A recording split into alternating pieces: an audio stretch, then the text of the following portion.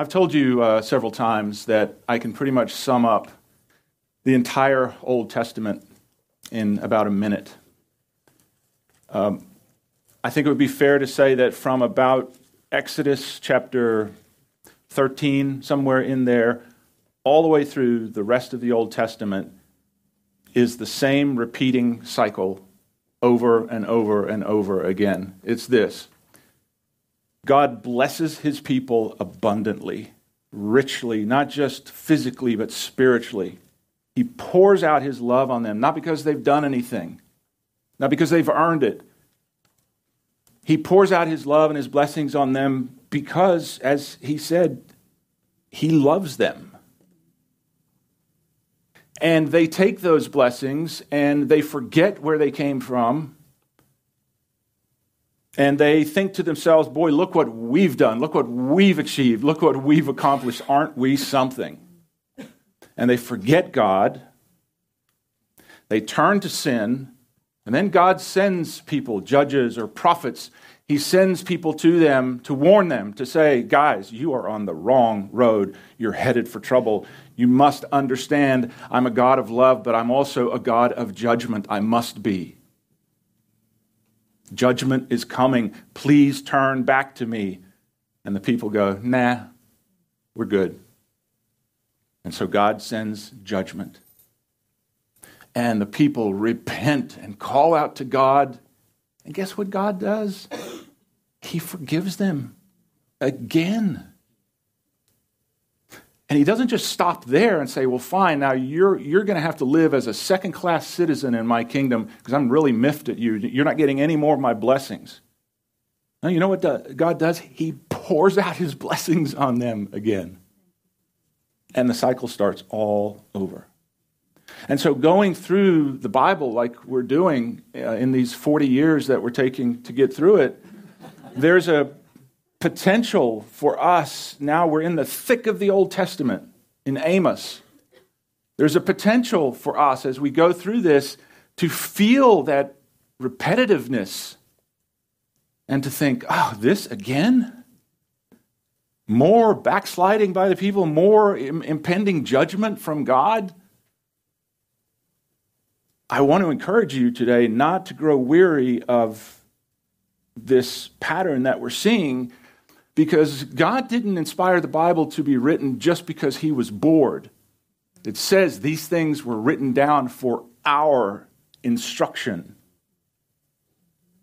And we need what we're seeing in the Old Testament. Hey, we need to be reminded of this repetitive cycle that God's people went through, because you know what? You and I go through it all the time, if we're honest. We'd have to look at our lives and say, boy, Sunday, I am flying high with God. Monday, I'm struggling and I kicked the dog because I was mad. And by Tuesday, I'm cussing at my spouse. I don't mean any of y'all. I'm just saying it's just a wild example. But we all feel the weight of this life. If we're living for Christ, we feel that weight. And you reach the point where, as the Apostle Paul so beautifully confessed at the end of Romans chapter 7, he said, oh, wretched man that I am, who will deliver me from this body of death? He said, the things I don't want to do, I seem to keep on doing. And the things I should do, I never seem to do. We can relate, right? And so we come again this morning we're going to wrap up the book of Amos today. And we come again to a section of Scripture where God is having to get ready to discipline his children. And man, it's tough reading. But I would suggest to you that there are tremendous lessons that God has here in these verses for us, if we will just take a moment and listen to them. God has been judging his people in this time of Amos, the people of Israel. He's judging them for a number of things, but if you could boil it all down to one thing, it would be this. He's judging them for being religious, but not being holy. They wanted religion, but they didn't want the truth. They were busy singing their spiritual songs, but all the while they were ignoring the commands of God to live as holy people, and they were worse, I guess, ignoring God's warnings that judgment is coming. So we pick up in chapter 6. Let's start with Amos 6:3. We'll just kind of pick up here where we left off and move through these chapters. Amos 6:3. Woe to you. This is it's an old way of saying, man, you better watch out. Woe to you who put far off the day of doom, who cause the seat of violence to come near, who lie on beds of ivory, stretch out on your couches, eat lambs from the flock and calves from the midst of the stall. That's the best of the best there. Who sing idly to the sound of stringed instruments and invent for yourselves musical instruments like David, who drink wine from bowls. They've got so much. They're not even doing the stupid swirl thing that wine connoisseurs do. What a snooty bunch that is. They don't know what they're doing, by the way. They just copying somebody else. None of that means anything. Who drink wine from bowls and anoint yourselves with the best ointments. Here comes the perfume and the aftershave, but are not grieved for the affliction of Joseph. Now, he's not talking about Joseph specifically, but the house of Joseph. It's a representation of God's people. God is saying to them, pause and look in the mirror for a second. Look at yourselves. You've got everything, and I've given all of this to you, by the way. You have everything anybody could ever want, and you're busy in all of your religious practices singing your songs. I love the way idly singing your songs. They're disconnected from it. They're going through all the rigmarole. And yet your hearts are not even grieved for what has happened to my people. The sin here is not having and enjoying things. The sin here is the self-indulgent excess of the people. While they sit around watching the demise of the nation, and yet they're too comfortable to care. They're safe and secure. They're insulated from the miseries of the poor. They're lining their pockets through backroom deals we've seen in earlier chapters, while they're surrounded by abject poverty. Society around them is falling apart. And what are they doing? Nothing.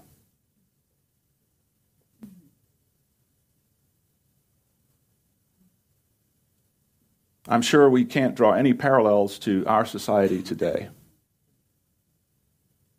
where we see even leaders who are intentionally, willingly bringing pain and devastation to millions of people by doing what they're doing to the economy and to our borders. They're slowly destroying this country on purpose, all the while lining their pockets through backroom deals, rich and fat. They're doing nothing to stop it. Not much has changed in human history. So God goes on in the next several chapters to describe what all this is going to lead to. Let's pick up in Amos chapter 7, verse 1. I'm not going to read these verses, but in chapter 7, verses 1 through 3, God sends a plague of locusts to destroy the crops, very reminiscent of what we saw in Joel. It's a plague so severe that the people are reduced to eating grass, it says. Would you not think that would humble you? Well, Amos cries out for mercy, we're told, and verse 3 says that God relented. And then next in verses 4 through 6, God sends fire, a fire so severe it consumes everything. But again, Amos prayed for mercy, and what does God do? Verse 6 says, God relented. But even after all this, the people still had not returned to God, and they still had not aligned themselves with His truth, with His commands. And so God uses an interesting illustration in verses 7 through 9. Look at this. Thus He showed me, behold, the Lord stood on a wall made with a plumb line in His hand. And the Lord said to me, Amos, what do you see? And I said, a plumb line. Then the Lord said, behold, I am setting a plumb line in the midst of my people Israel. I will not pass by them anymore. In other words, I won't ignore this anymore. The high places of Isaac shall be desolate, and the sanctuaries of Israel shall be laid waste. I will rise with the sword against the house of Jeroboam. Now, if any of you have done construction, you know what a plumb line is. It's a string with a weight on the bottom, which when held still, just because of the forces of nature God has put in place, much like the bubble in the water in a level, the simplest tools are sometimes still the most accurate. The plumb line will give you a perfectly vertical template by which to build a wall, for example. You can make sure that it's straight. If you measure your activity as a builder, your steps, if you measure it against that plumb line, you'll know for sure that you're straight. And what God is saying here to His people is, you guys are doing all the religious stuff. You think you're doing well, but you're measuring yourselves against the wrong standard. And God is saying, I'm coming now, I'm standing in your midst, and I'm going to hold my plumb line, and you're going to have to come and align yourselves with that and see how you stack up. See, these people had fallen into a trap that is not so ancient, actually. You and I can fall into this today. They were assessing their godliness against the wrong standard. They were saying, hey, look how successful we are. God is obviously blessing us. Look at all the religious activity we're involved in. We worship, we sing songs, we meet together, we pray. So obviously, we're really good people. But I can never read this section about the plumb line without thinking of Revelation chapter 3, verse 7. The words God spoke to the church in Laodicea. He said, listen to this. You say, in other words, this is your view of how you're doing. You say, I am rich. I become wealthy and have need of nothing. But you do not know that you are wretched, miserable, poor, blind, and naked. Wow. What a jolting condemnation. You see how easy it is for us to look at our lives, to look at what we're doing, how we're living, and think, hey, I'm doing pretty good. I mean, I'm not, as we drive down the street, I'm not that guy in the gutter there. You see, if we measure ourselves against the man in the gutter, or the drug addict, or the prostitute, or something maybe closer to home, oh, that guy at work who always cheats on his expense reports, I'm not him. Or that one who left his spouse, I've never done that. You see, what we're doing is we're using those things as the plumb line for our life to assess how godly we are. God says, man, you're miles off. Come over here. Come here. Here's my plumb line of holiness. Come see how you stack up against this. You understand? As soon as we measure ourselves against the right standard, we realize how miserably short we all fall. And boy, it ought to send us running to God's grace. Saying, God, on my best day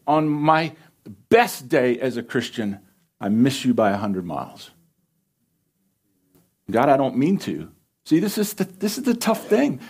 We can honestly say, Lord, I don't mean to do this. I don't want to live this way. I want to be holy. I want to live for you. But as Paul said, this is a struggle I'm going to have until I die. Get used to it. You will not reach a sort of a level of super holiness in this life like the Scientologists believe. You kind of work your way up the pegboard.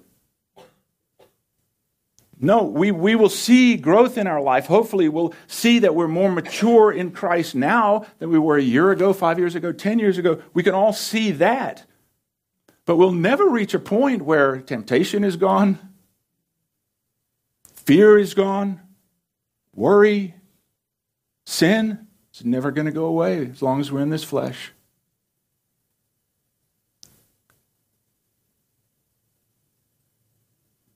So can I just ask you, what yardstick do you use to determine what makes you acceptable in God's sight?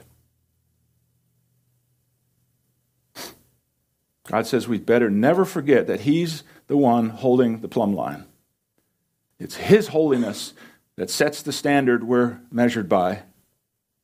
And that's why we'd better be found in Christ. Because on that judgment day, thank God, those who are in Christ will not have to stand on their own merit. God will look at us, and all He will see is the righteousness of Christ, because we are hidden in Him. It'll be like showing up at the ritziest dinner event of the year. Only the elite of the elite are invited. And you show up at the door and go, hey, I'd like to come in. The guy's like, yeah, I bet you would. And as he's about to turn you away, some powerful, influential person comes walking up and goes, hey, Phil, it's great to see you. I'm glad you're here. Sorry I'm a little late. Come on in. And the guy at the door is like, whoa. I didn't know you were with him. You see, and it's his status that allows us to get in. Same thing in heaven. You stand at the door of heaven, so to speak, and say, Lord, look at all the good things I've done for you. Oh, we're in trouble. But if we say, I'm with Him, then we can go in on His righteousness. Because on that day, God will measure our holiness. He will measure our godliness against the perfect righteousness of Christ. I encourage you to make sure you are in Christ today. If you're not, I just say kindly to you, you don't have a prayer of a chance when this life is over. Well, the rest of chapter 7 tells of a man named Amaziah, not the one we saw earlier, who was a priest in Israel, specifically in Bethel. But watch this. Even though he was serving in the Lord's work, even though he was a leader in the Lord's work, working as a priest, he was a very ungodly man who actually stood in defiance of God's word. Hey, everybody who stands in a pulpit, everybody who puts on a robe or whatever on Sundays, you know what that means? Nothing. Including this pulpit. It means nothing. There are lots of charlatans, lots of frauds out there. And I've asked you a million times, don't just take what I say to you. Check out what I say to you. Take what I say to the Word of God and go, I'm going to make sure this joker's telling us the truth because I might be lying to you. Do you know? Verse 10 of chapter 7.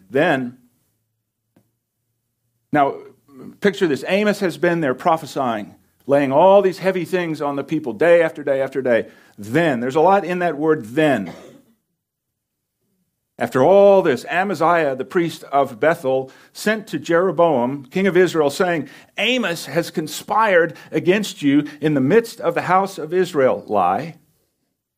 The land is not able to bear all his words, for thus Amos has said, Jeroboam shall die by the sword, and Israel shall surely be led away captive from their own land. Verse 12, then Amaziah said to Amos, Go, you seer, flee to the land of Judah. There eat bread, and there prophesy, but never again prophesy at Bethel. For it is the king's sanctuary, and it is the royal residence. Boy, there's so much packed in here. Here we have a showdown between a religious man and a godly man. Amaziah was the priest, it says in verse 10. He was the priest of Bethel. He was the top man, the archbishop, the chairman of the church committee, so to speak. He not only has an impressive title, but he has powerful connections. He just sends off a personal note to King Jeroboam, trying to get Amos silenced. And then, that's not enough for him, so he confronts Amos face to face. And in a rather patronizing tone, he calls him a seer. It's an old word. It literally means a seer, one who sees. Amaziah is not willing to sort of give him the title of being a true prophet. He says, hey, you seer, like second-class prophet. He says, go back to where you came from. You remember on our first Sunday in Amos, you don't remember that at all. It's been a long time ago. I barely remember what I had for lunch yesterday. Anyway, we saw that Amos had come from the southern kingdom of Judah. God had sent him, said, go north to all of those nations. Kind of we drew that target. He went to all the nations, and then he zeroed in the middle on Israel. And he said, deliver my prophecy to my people there in Israel. So Amos is a foreigner. You understand? He's an Alabama boy in New York City. He's out of place. Amaziah says to him, go back to where you came from, boy. You don't belong around here. And don't miss what he said in verse 13. Look at it again. But never again prophesy at Bethel. That was sort of the religious hub there in that area. They were worshiping false gods there and calling it the worship of the true God. Never again prophesy at Bethel. Why? Watch this. For it is the king's sanctuary and it is the royal residence. He's saying, God may be ruler and king where you come from, but that's not how we do things here. We've elected a man to be the top dog here. This is the king's domain. Understand, I mentioned last week or recently again, Genesis tells us that God is the creator of all things. This whole universe is his domain. He is king of it all. All these other rulers that are set up who think they're such big shots, they're like ants in the universe in God's sight. And you see the danger here. My mind can't help but go all the way back to 1 Samuel when the people of God said, we're tired of following the commands of God. Give us a king. Give us a king, a man who will rule over us instead of God. And God said, oh, you don't want that. They said, nope, we want to be what? Just like the other nations. That's a quote. God said, okay, I'll give you a king. But he said, I am your only king. I'll give you what you want, but don't forget, I'm your only king. And he warned them. He said, by doing this, you are if I can just put it in common terms, you're setting yourselves up for a world of hurt. And boy, it didn't take them long to find out that that was true. You see, here's the thing. No person, none of us is capable of ruling ourselves without God. Never mind ruling other people. We are not capable. I am not capable of ruling my own heart without God. This is why all rulers, the way God designed it from the beginning, was that all rulers would rule in submission to the king. Even back in the day, they used to take the word of God, and it said when a king was anointed, they would put the crown on his head, and then they would hold the scrolls over his head as a picture of saying, hey, buddy, don't forget, you're getting the throne, but you are still to serve beneath the word of God. You are subject to it. Boy, how far we've come. Now we have people in Congress praying the opening prayer to the God of, what was it? I can't remember what that guy said. Unbelievable how far we've come. Amaziah says, down where you come from, God may be your king, but we got another system in place here. So go. We don't want you. We don't want the word of God. Unbelievable. This is a priest. I love the humility of Amos's reply. He's not trying to impress anyone with important titles or a lengthy resume. He simply says in verses 14 and 15, I was no prophet, nor was I son of a prophet, but I was a sheep breeder. Whoa, there's a bold admission. They were dirty people. They were considered low life back then. Amos doesn't care. He says, I was a sheep breeder and a tender of sycamore fruit. How you like them apples or figs, whatever? He says, I'm nobody, man. You understand? I'm a dirty sheep farmer. I take care of fig trees. He says in verse 15, I love this. This can be true of your life. Then the Lord took me as I followed the flock. In other words, I was out busy doing what God had called me to do in life. I was being faithful right where he had planted me. It reminds me of Elisha. When God sent Elijah to call him, where did Elijah find him? Out in the fields, plowing the fields. Then the Lord took me as I followed the flock, and the Lord said to me, go prophesy to my people Israel. His honesty is refreshing. Back then, just as today, God's work had become institutionalized. Religious titles and positions could be handed out to anybody.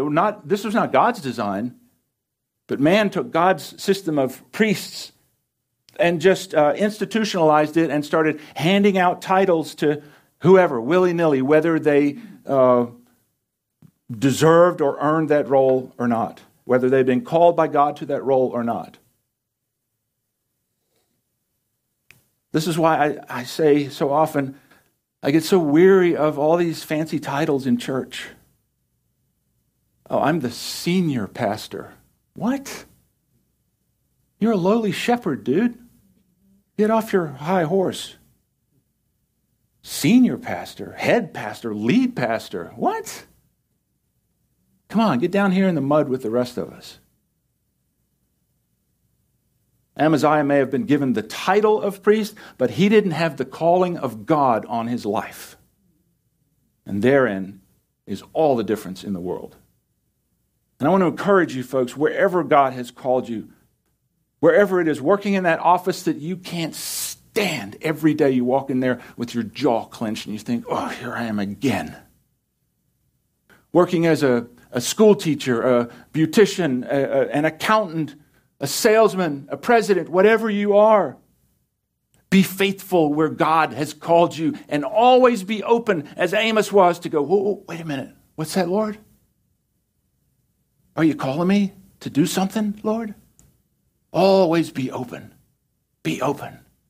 I've shared with you about when I was in the business world and God kept pursuing me, saying, you're not doing what I want you to do. And I'm like, yeah, but I'm terrified to do the thing you've told me to do. I can't do that. I don't want to do that. And in time, God, in his faithfulness and graciousness, took me from there and put me here. And I'm still scared to death every week to do this. I'm still overwhelmed by this. But it's not necessarily that you're going to get a calling to be a pastor. Maybe God will call your heart to walk across the hallway one Monday and show love and kindness to that person in the cubicle over there who has driven you crazy. Or a single mom at work who's struggling and God puts on your heart to buy her a new set of tires for her minivan. Whatever it is, listen, wherever we are being faithful, always be attentive to the calls of God. Here stands humble Amos, a simple farmer. He may not have had the title or the king's stamp of approval, but he had God's call on his life. And he spoke with a power and authority that all of Amaziah's titles and connections could never give him. You know, I love some of the statements that people made about Jesus behind his back. One of them that always rings like a rifle shot over my head when I hear this. It's so powerful. They said of Jesus, this man speaks with authority, not like our teachers. Woo! He speaks with authority. I think of Samuel, the Bible says, not one of his words fell to the ground. Oh, I pray that'll be true of me. I pray that even when you look at a guy who hates public speaking and is afraid to be up here, that you will not see me, that you will see the power of God. That God will set me aside, make me invisible, make me silent, whatever, so that only he can be seen. You walk out here scratching your head going, how can a doofus like Phil preach a powerful sermon like that? Like, it's not me. You understand? It's not me. All of us must be empty vessels for God. Say, God, fill me with you and then pour me out to bless and touch the lives of others. Amos is saying, man, I don't have all the formal training like you do, Amaziah. I don't have a degree hanging on my wall. I was just being faithful right where God had put me as a farmer. And God stepped in one day and told me to come here and proclaim the truth. See, here's the interesting thing to me about this exchange. One of the interesting things. God had to call a farmer to do what the priest should have been doing.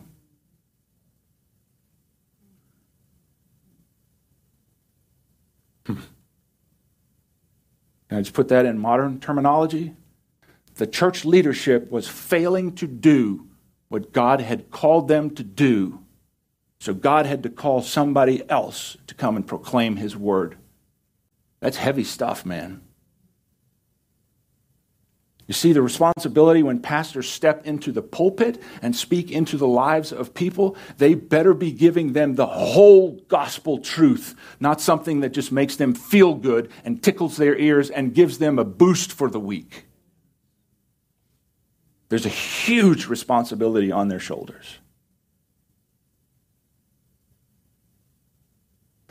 I love Amos's humility, but I also love his boldness. He says, doesn't matter what you think, sir. Here's what God says. Look at verses 16 and 17. Boy, you talk about boldness. Now, therefore, hear the word of the Lord. I love that. It's like, I'm done talking. No point here from me anymore. Now you listen to the word of the Lord. You say, do not prophesy against Israel, and do not spout against the house of Isaac. Therefore, thus says the Lord, your wife shall be a harlot in the city. Wow. Your sons and daughters shall fall by the sword. Oh my goodness. Your land shall be divided by survey line. You shall die in a defiled land, and Israel shall surely be led away captive from his own land. There's so many lessons here. I think it's important to note that God's opponent here isn't the atheist, it's a religious man. Same trouble Jesus had in his day. He never spoke a harsh word to an honest sinner. Not one. But boy, he blistered the religious leaders. Here, Amaziah, in the name of religion, bans the word of God from the sanctuary. And centuries later, the high priest, in the name of religion, would silence the word of God and crucify him. I don't think any words ring more true here than Psalm 146, verse 3. Do not put your trust in princes. And from what Amaziah has shown us here, and many other examples in the Bible and throughout history, those princes can be princes of the church. It could be a pastor, a leader of a denomination, the president of a theological seminary. You can hold any one of those titles and still be as dead as a doornail in God's sight. How ironic all this is. The people and the leaders were so busy with religion that they didn't have time for the Word of God. The irony there is just painful. And we need to guard ourselves against this too, church. It's very easy to be happy with God's Word when I agree with it. It's very hard to be vulnerable to it, open to it, repentant in the face of it, especially when it cuts against the grain of our will. But man, you look at this and you think, what hope does a nation have in the face of God's coming judgment when religion takes precedence over God's word? They have no hope. And we'll see just how useless their religion is. I'm just going to skim chapters 8 and 9 quickly. These last two chapters reveal more of the judgments that God is going to bring upon them. At the beginning of chapter 8, God compares his people to a basket of summer fruit. And it doesn't make much sense to us in English there, but the Hebrew for summer fruit and the Hebrew for the end actually sound almost exactly the same. And so God is cleverly using a little play on words here to say to these people, hey, you know what? You look really good, like a basket of fresh fruit. But just like that fruit, if it's left out, it spoils and it goes rotten and has to be thrown out. That's exactly what you are. You look good. You've got all the signs of health. But you're rotten. And I'm going to have to throw you out.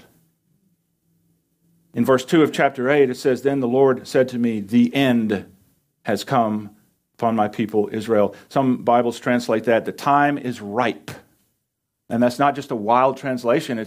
They get it from that play on words in the Hebrew there. Summer fruit and the end. God says, that's where you are as my people. It's not that they didn't have religion. They had plenty of it. Their services were packed. But their religion had utterly failed to warn them properly of the coming judgment. They were still merrily singing their religious songs, all the while living in defiance of God. And God said in verse 3 of chapter 8, the songs of the temple, see, they're still busy singing. The songs of the temple shall be wailing in that day, says the Lord God. Hey, what good is religion if it doesn't tell you the truth? And if it doesn't prepare you ahead of time for how to escape the coming judgment? This is why I'll say it again. I've told you before, religion without God is more deadly than cancer. It's deadly. It makes people feel good about themselves now, all the while sending them to hell. Well, as you read through all these weighty judgments of God, it's so interesting to see some of the little things that God is concerned about. Look at these quickly. Verse 4, hear this, you who swallow up the needy and make the poor of the land fall. Verse 5, you say, when will the new moon be passed that we may sell grain and the Sabbath that we may trade wheat? making the ephah small and the shekel large, falsifying the scales by deceit. Verse 6, that we may buy the poor for silver and the needy for a pair of sandals, even sell bad wheat. It's interesting to me, even in all this calamity, God is still interested in defending the poor and the marginalized. He says, hey, my people, don't you dare take advantage of them. You make sure in your business dealings you're using honest scales. You understand? You don't put your thumb on the scale when you're weighing the guy's food to make it weigh a pound more, so you can get that little bit of extra profit. It's amazing. And all this big stuff going on, God is still concerned with the little things. You see, this transformation that has come into our lives, if we're saved people, is meant to affect every area of our life, big and small. Not just here on Sunday. How are you running your business? You doing it by the book? You doing it by the plumb line? God cares. He cares. God goes on to describe the people's sin, and boy, I tell you, they are truly horrific judgments. And we read this and just think, how can a loving God be the instigator of such horrific things? Here's why. Here's why we struggle with that. Because you and I take a casual approach to sin.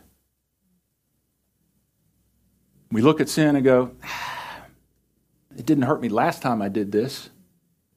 Probably okay. God doesn't see sin that way.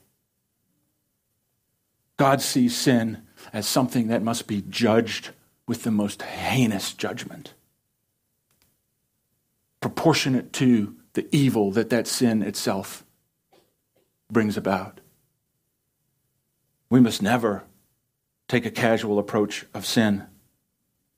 The Bible constantly reminds us that sin is far more serious to God than we want to admit. One of the consequences that these people would soon face, we see in chapter 8, verses 11 and 12. It says, behold, the days are coming, says the Lord God, that I will send a famine on the land, not a famine of bread, nor a thirst for water. Listen to this, but a famine of hearing the words of the Lord. They shall wander from sea to sea and from north to east. They shall run to and fro, seeking the word of the Lord, but shall not find it.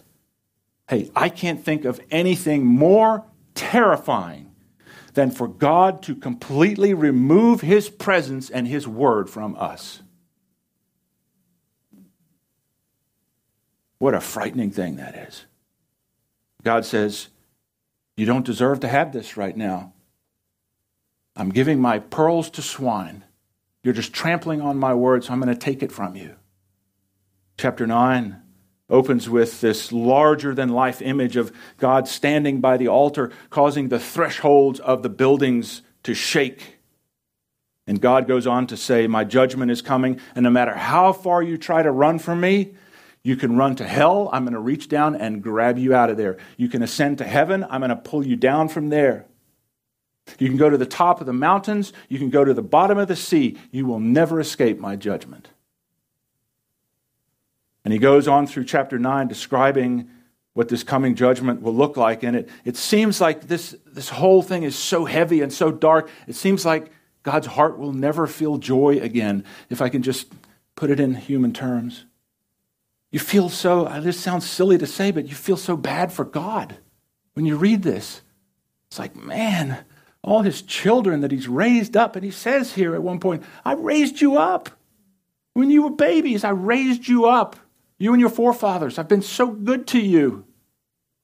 And you read all this judgment that has to come, and it's almost like God is never going to be joyful again. But then we come to the last 5 verses of the book of Amos. And we once again see the merciful goodness of God. All that dark news that God has to dispense, it's like he can't help but conclude this by almost bursting into song. because he wants us to never forget that while he is a God of judgment, listen, he is more than anything else a God of salvation. He's speaking here of the future time when Christ would come and establish the throne of David forever. But just listen to these closing words, verses 11 to 15. On that day. Now listen, this is against the backdrop of all this dark, heavy judgment. God lifts the veil a little bit and light shines through. He says, on that day I will raise up the tabernacle of David, which has fallen down, and repair its damages. I will raise up its ruins and rebuild it as in the days of old, that they may possess the remnant of Edom and all the Gentiles who are called by my name, says the Lord who does this thing. Behold, the days are coming, says the Lord, when the plowman shall overtake the reaper. In other words, you're going to have so many crops to harvest. You're going to be so blessed you won't be able to keep up with it. And the treader of grapes, him who sows the seed, the mountains shall drip with sweet wine, and all the hills shall flow with it. I will bring back the captives of my people Israel. They shall build the waste cities and inhabit them. They shall plant vineyards and drink wine from them. They shall also make gardens and eat fruit from them. You understand, this is picturesque language to these people in that day, in that part of the world. I will plant them in their land, and no longer shall they be pulled up from the land I have given them, says the Lord your God. It's quite ironic to me to read these verses that we've just read and think back on something that happened earlier. All these things that these people had been frantically chasing after and striving for, the big houses, the pleasant vineyards. Back in Amos chapter 5, verse 11, God had said, because of your sin, you're never going to enjoy these things. You're never going to get to live in the houses. You're never going to get to drink the wine. Look at it quickly, Amos 5:11.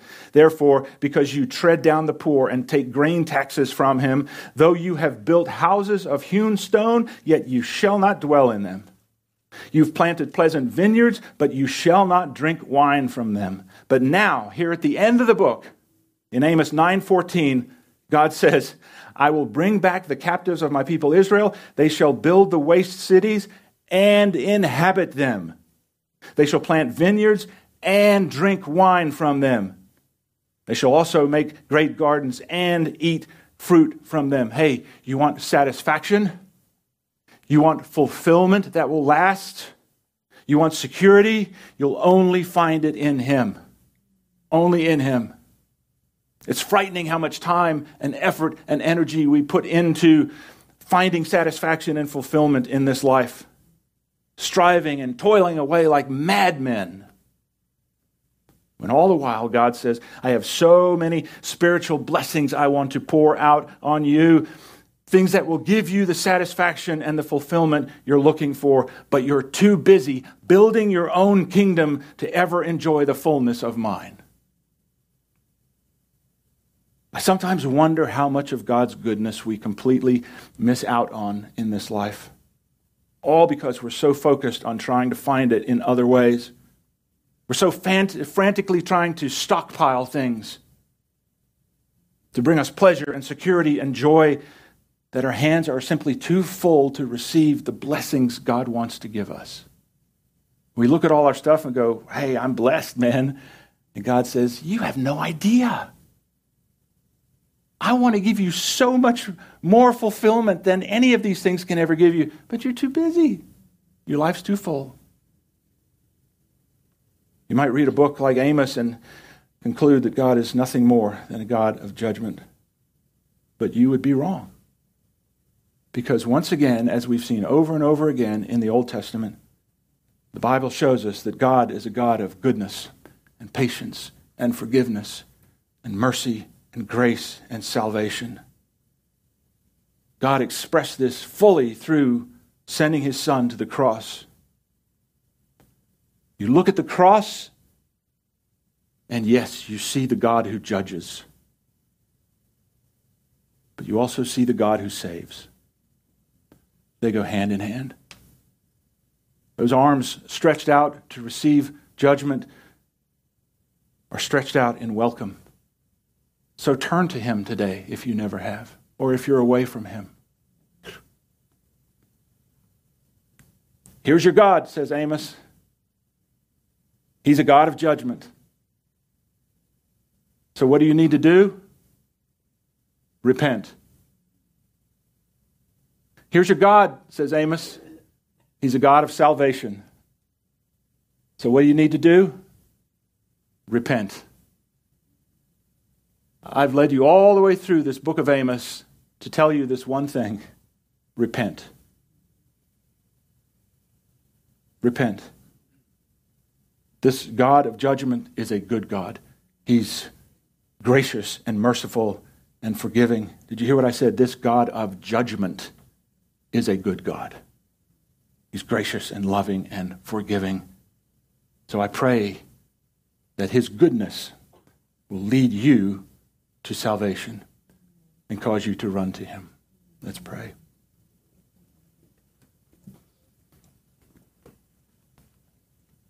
Father, forgive us for assuming in our naivety that if we ever see one bit of judgment from you, you can't be a loving God. That's just foolishness. Lord, I pray you would help us to see through this book and this simple exploration that we've done of it. I pray you would help us to see afresh, or maybe for the first time, that the God of love and judgment is the same God, the God who loves us and sent his Son to die for us, is the same God who will judge the nations. Lord, you're both. And we should be thankful for that, because we know that all of the injustices and wrongs in this world will not just slip through time. You will settle the score. You will set things right. So, Lord, we just commit this teaching to you. I pray that you would right anything that has been said wrong. I pray you would drive home to our hearts what it is that you want to say to us to make us more like Christ. We ask this in Jesus' name. Amen. You've been listening to a broadcast from Life Point Church in Greenville, South Carolina. If this ministry has touched your life in some way, we would love to hear from you. Just visit our website at www.lifepointsc.org for more information. Or, if you prefer to reach us by letter, you can write to us at P.O. Box 27036, Greenville, South Carolina, 29616, USA. Until next time, may God bless you as you continue to follow Him. Open the eyes of my heart, Lord. Open the eyes of my heart. I want to see you. I want to see you. Open the eyes of my heart, Lord. Open the eyes of my heart.